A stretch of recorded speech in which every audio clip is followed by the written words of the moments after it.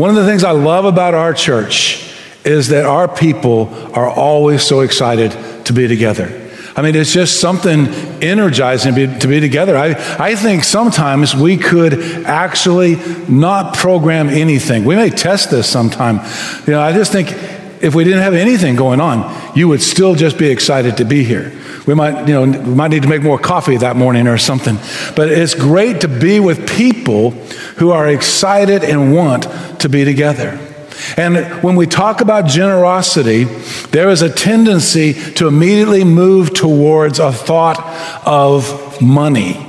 But generosity is a much bigger picture than money. And that's why today we talk about matters of the heart. Because we tend to naturally move and gravitate towards money when we talk about generosity, the reality is it's a heart issue more than it is a financial issue. Again, we want to gravitate towards budgets and accounting and how do we make this work. But the reality is generosity doesn't work unless your heart is in it. And one of the very first things the Apostle Paul says about generosity is he's talking to the church at Corinth about an offering they're going to take to help churches in Jerusalem. One of the very first things he says is that it needs to be enthusiastic. Generosity as a condition of the heart needs to demonstrate enthusiasm. He describes it in 2 Corinthians chapter 9, verse 1. And in 2 Corinthians chapter 9, he says, now concerning this ministry to the saints, which I find interesting, he doesn't even call it an offering. He doesn't even acknowledge the financial set of circumstances. He calls it a ministry to the people of God, to the saints. Saints are any individual who has trusted Christ and let God live in and through them. We watched Brooklyn get baptized this morning. We celebrated with her. We don't always say this, but in that moment when Brooklyn made the decision to trust in Jesus, Brooklyn became a saint, according to the teaching of Scripture. And so the matter of the heart, the enthusiasm that Paul's about to describe, is because anytime we do something generous, it just doesn't benefit the church financially. It just doesn't benefit the ministry financially. It touches and changes lives. And we can get excited about that. He says it's unnecessary for me to write to you. Basically, he's saying, look, I don't need to remind you, but the reality is I am going to remind you. For I know your eagerness, and I boast about you to the Macedonians. Achaia has been ready since last year, and your zeal has stirred up most of them. Now, if we're just talking about money, that's a pretty impressive statement. I know your eagerness. Your zeal has stirred up most of them. Imagine that if you could, especially if you've been in church any length of time. Imagine having an offering that was so exciting that churches in another part of the world on a different continent would be excited about it. Most of us can't picture that. But yet we see it all the time in our church. We see it as you provide for things daily. We see it in Operation Christmas Child, which we've just entered into. Every year when we finish packing all those boxes, we line them up here on the stage so we can pray for them before we send them out with the gospel, the hope of Jesus Christ, that message contained with those Christmas gifts to children, literally internationally. And every year the pile gets bigger and bigger and bigger. And I would say this year in November, when we come to the conclusion of the drive for Operation Christmas Child, it'll be the biggest one we've ever had. Except we've been talking about money for 2 weeks now, and we had the 2 lowest offerings the last 2 weeks we've had all year. The team may have to rethink doing this series. It gives us an opportunity to do something that blesses other people, ministers to other people. And we'll just roll straight out of Operation Christmas Child into international missions, where we give, and we have historically been, at least for the last 12 years, we have been in the top 1% of churches who give to the International Mission Fund, what we call in our denomination the Light and Moon Christmas Offering. Every year, we are in the top 1% per capita in terms of giving. That's out of 60,000 plus churches. Every year you manage to come into the top capital, which what that basically means is you give more per person than 99% of the rest of the churches in the Southern Baptist Convention. And I get a certificate every year. I love how pastors get credit, and then sometimes they get blamed. And so you can go both ways. But it demonstrates an enthusiasm. You know, we go into a new budget year in January, and there's new ministries and new things on the horizon and things we need to plan. It's made me extremely proud of our church. A lot of churches, this has been a horrible financial year for them. And we've had our difficult summer just like everybody else.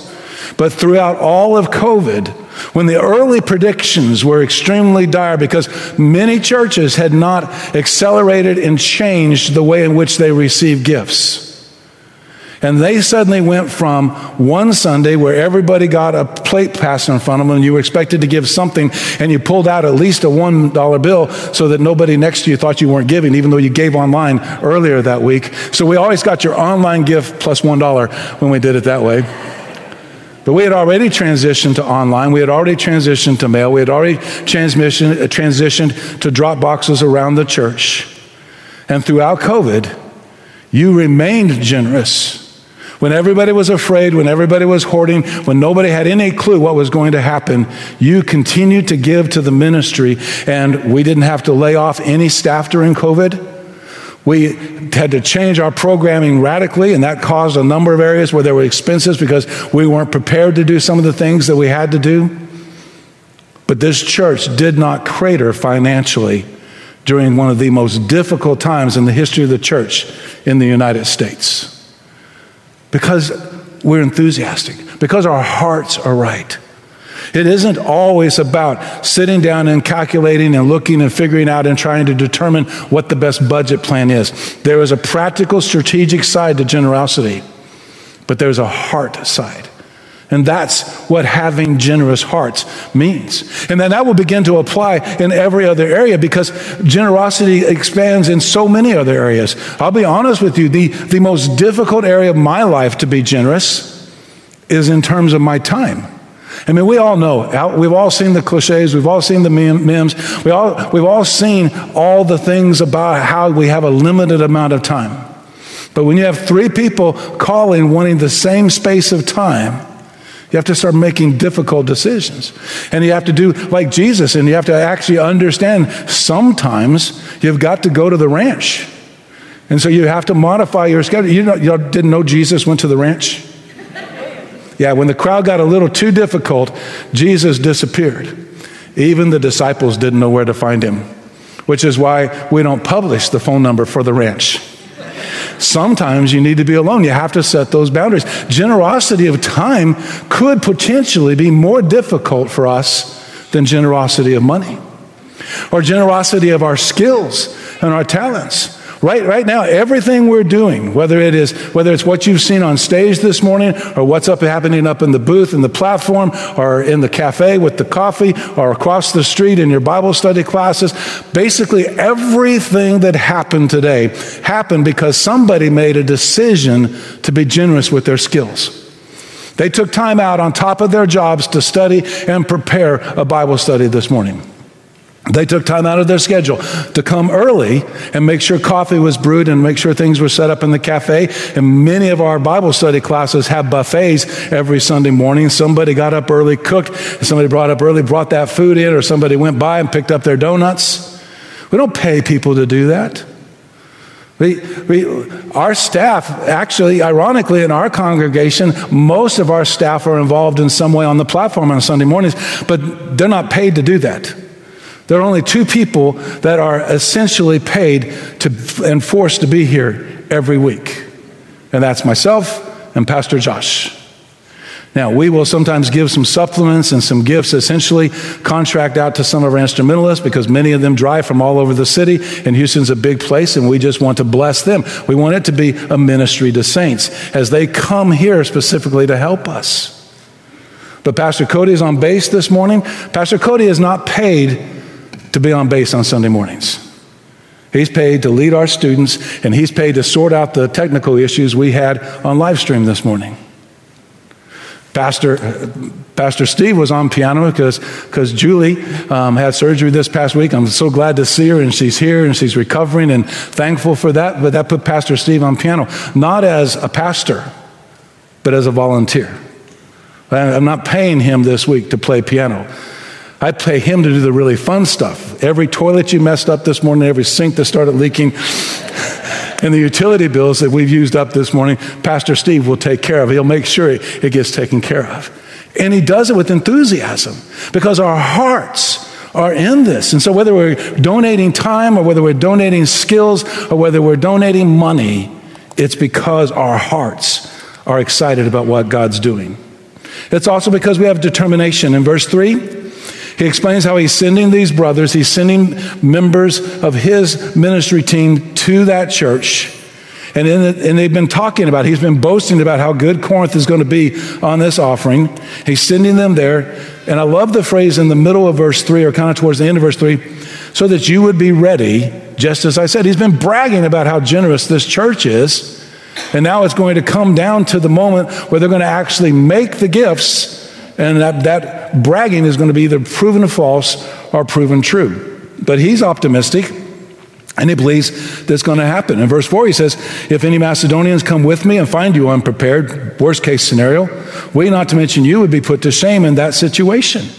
But he's saying that, just like he said back up in verse 1, because he's confident that's not going to happen. Because he knows not only are they enthusiastic, but they are determined in their generosity. We live in a time when things are shifting. And that's true to a certain extent in every period of history. It's just there are times when it happens faster. Most motivation for generosity today is emotional, not strategic. That's why if you go to a Christian concert, you're going to see some of the most emotionally driven videos encouraging you to participate in ministry. Because most givers today respond emotionally, and they respond impulsively in the moment. Now, I don't have a problem with that. We've learned to adjust to the needs of multiple generations and the processing intellectually of decisions for all generations. We've learned, we're continuing to learn, and I'm okay with that. But there also comes a point when you have to make a decision, and you have to be determined. We can do any number of things to prick the emotional side of your heart so you walk out of here saying, I want to be generous this week. But that will be tested tomorrow morning when you make a decision about how you're going to live your day, how you're going to live out your your schedule, how you're going to live out what you do in school this week, and who you're going to give time to, or what you're going to give money to. And the greater the limitation on those resources, the harder that decision is going to be. Now, ironically, it'll seem contrarian in the thought process. The greater the resources, the harder and more difficult it's going to be to make those decisions, because you'll have more demands for it. Paul said they're determined. He knows they're doing this. He knows they're ready. He knows they're going to follow through. It's an issue of open hearts. Look at verse 5. Therefore, I considered it necessary to urge the brothers to go on ahead of you and arrange in advance the general gift. The actual literal word there in the Greek that the New Testament is written in is the blessing. It is the blessing that you have promised, so that it will be ready as a gift and not an extortion. Paul didn't want to extort the money out of Corinth. And I'll let you in on this. We don't want to extort the money. That's why most pastors refuse to talk about these issues, because we don't want to come across as extorting. I can honestly say I have no desire for anybody to leave out of this room or to click off of live stream this morning and say to themselves, I feel so guilty. I need to do something for the church. I don't want anybody to feel that way.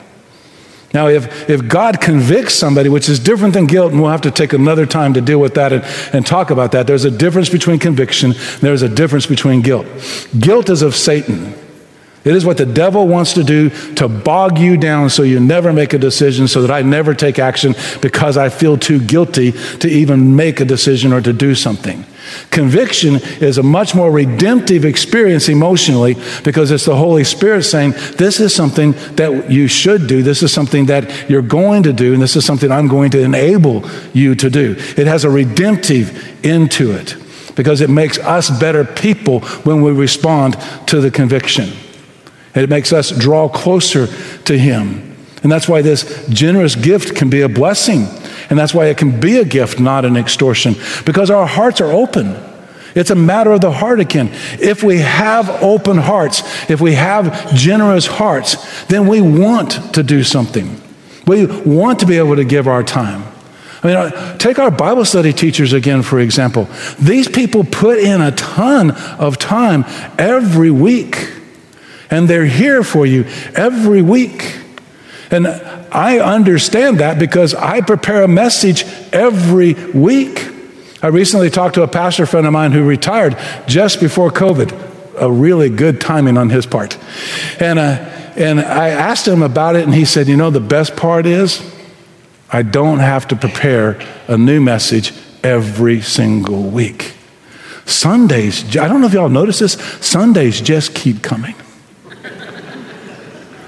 Which, Pastor Josh, if we do a Sunday where we don't program anything, everybody just shows up and gets to hang out, then we don't necessarily have to prepare. I know how that works, so we'll end up preparing something. You get exhausted. You get tired. But you want to do it. I wanted to come to church this morning.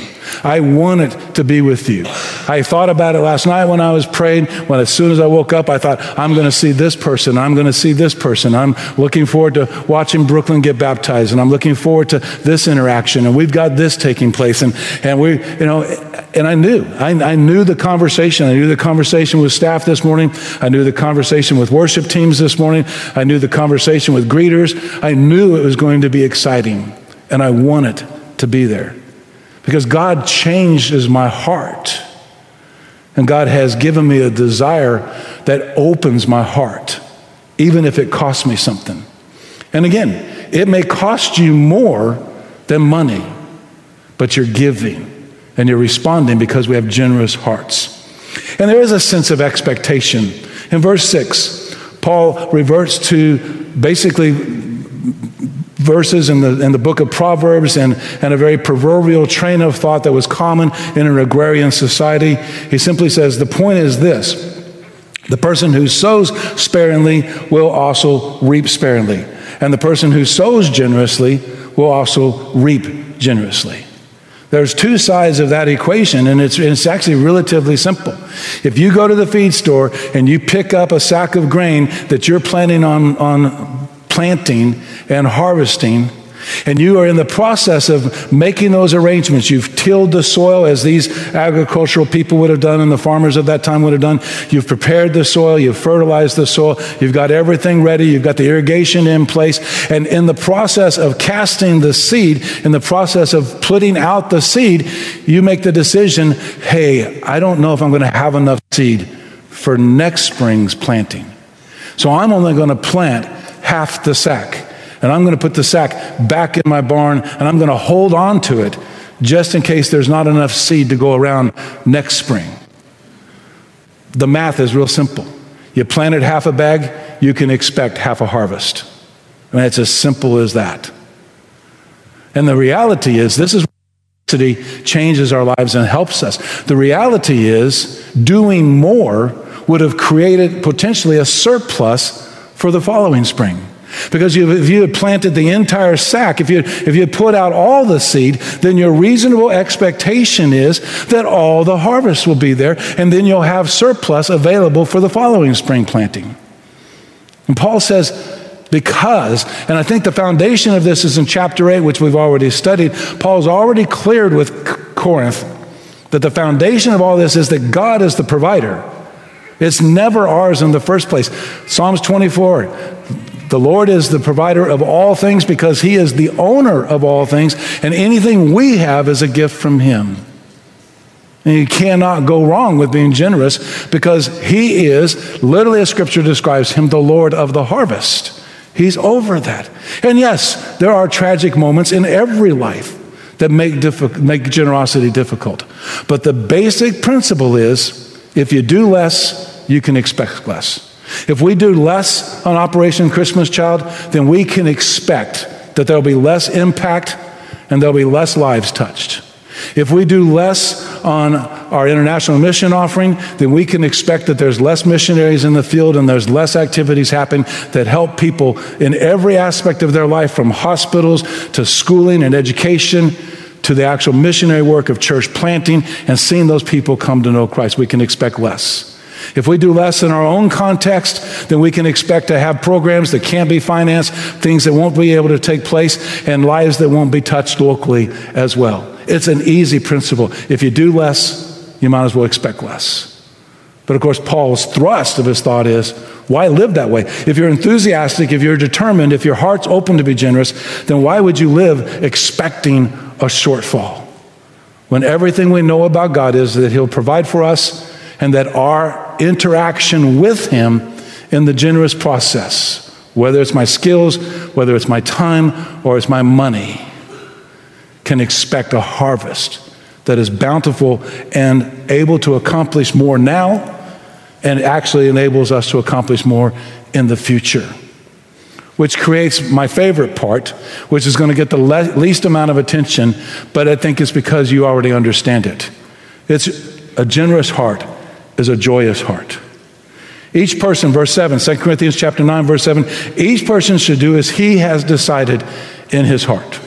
Not what I've decided for you. I can't make that decision for anybody else. I decided for my own family. My wife and I talk about it. We just sat down last week and examined some of our finances, and we looked and said, okay, we can do this for this ministry. We can do this for this ministry. We made some of those strategic accounting and financial decisions just last week because it's an ongoing process for us. Why do we do that? Because the end result of making this decision in your heart and not doing it reluctantly or by compulsion is joy. Because God loves a joyful giver. You probably ought to underline this one. God loves a cheerful, joyful giver. We don't do this because we want to get more love of God or because we want to earn salvation. We do this because we've trusted in Jesus. He's forgiven our sins. He's secured our eternity. The truth is there's no way we can go wrong. And we interact more with Him, which just simply makes us happier, joyous people. You don't spend more time with a parent because you want more of their love. The reality is, as you spend more time with a parent, you experience more of them, you know them better, they know you better, and it creates more joy. God loves a cheerful giver, not because we're trying to earn some kind of rank or status with God, but because just being with Him makes life more meaningful. One of our deacons was talking to me before the service, and he and his wife were together and they were talking, and I forget the exact words that they used to describe it. She had had some health issues recently, and I had asked about the weekend and what they had done over the weekend, and her response was, well, no, my husband wanted me home where he could keep an eye on me. I understood that she was talking about because of some of the health concerns, but I also understood a general principle involved there. It's just nice to be with the people you love. And I thought about, I'm going to put my wife on some kind of watch like that, where she has to stay home and be with me. Not because I want her to love me or not because I'm trying to earn her love, but because I enjoy her love. I don't know what it takes to get this through our hearts when it comes to generosity. We don't give, whether it's an individual, myself, my wife, my children, my friends, we don't give because we're trying to earn God's love. We're giving and we're generous because we enjoy God's love. And God enjoys us when we're happy like that. God loves us. In fact, He gave the most generous gift. I've said this in every message and I'm going to. He gave the most generous gift ever given in the history of the world when He said, I'll send my Son. For God so loves the world that he gives his one and only Son, so that whoever believes in him would not perish, but have everlasting life. God enjoys our generous hearts, which makes us joyous.